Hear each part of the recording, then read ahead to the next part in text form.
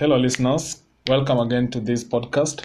My name is Collins Bigogo, and today we are going to talk about why Africa is poor. I'll start with a quotation by Professor George Ayutey. He said, instead of being exploited for the benefit of the people, Africa's mineral resources have been so mismanaged and plundered that they are now the source of our misery. He wrote this in the United Nations Daily Graphic on July 12th, 2000 on page 5. So let's start with the African paradox. Africa's deteriorating economic situation is baffling.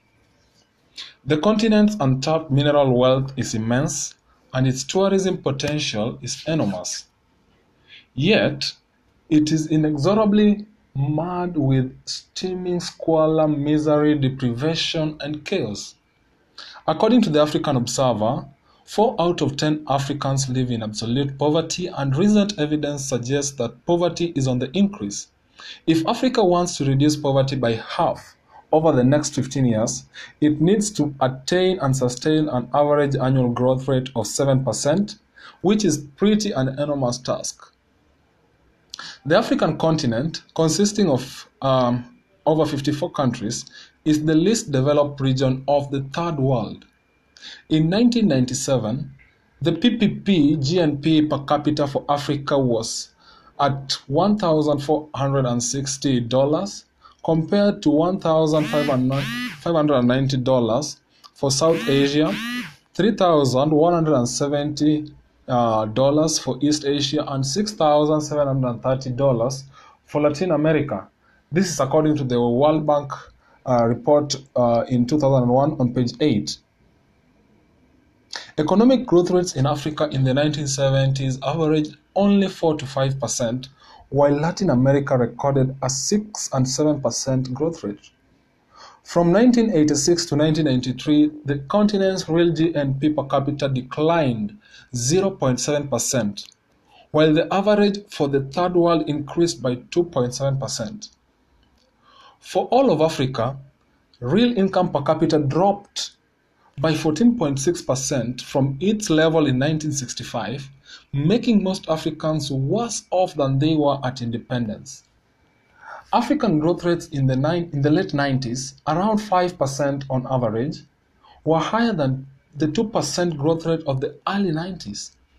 But subtract an average population growth rate of 3%, and that leaves measly rates of growth of less than 2% in GDP per capita, woefully insufficient to have a substantial impact on poverty.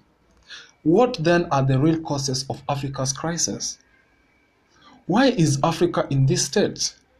2 schools of thought exist. One is the externalist and 2 is the internalist. Externalists ascribe Africa's woes to factors beyond Africa's control. That is, Western colonialism and imperialism, the pernicious effect of the slave trade, racist conspiracy plots, exploitation by avaricious multinational corporations, an unjust international economic system, inadequate flows of foreign aid, and deteriorating terms of trade. On the other hand, internalists lay the blame largely on the shoulders of the local systems of governance.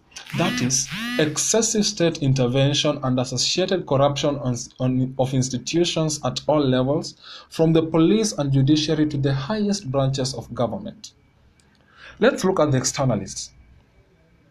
In his book, The African scholar and historian Professor Ali Mazrui claimed that almost everything that has gone wrong in Africa is the fault of Western colonialism and imperialism, which harmed indigenous technological development and caused the infrastructure such as roads, railways, and utilities to collapse. Even the political decay is partly a consequence of colonial institutions without cultural roots in Africa.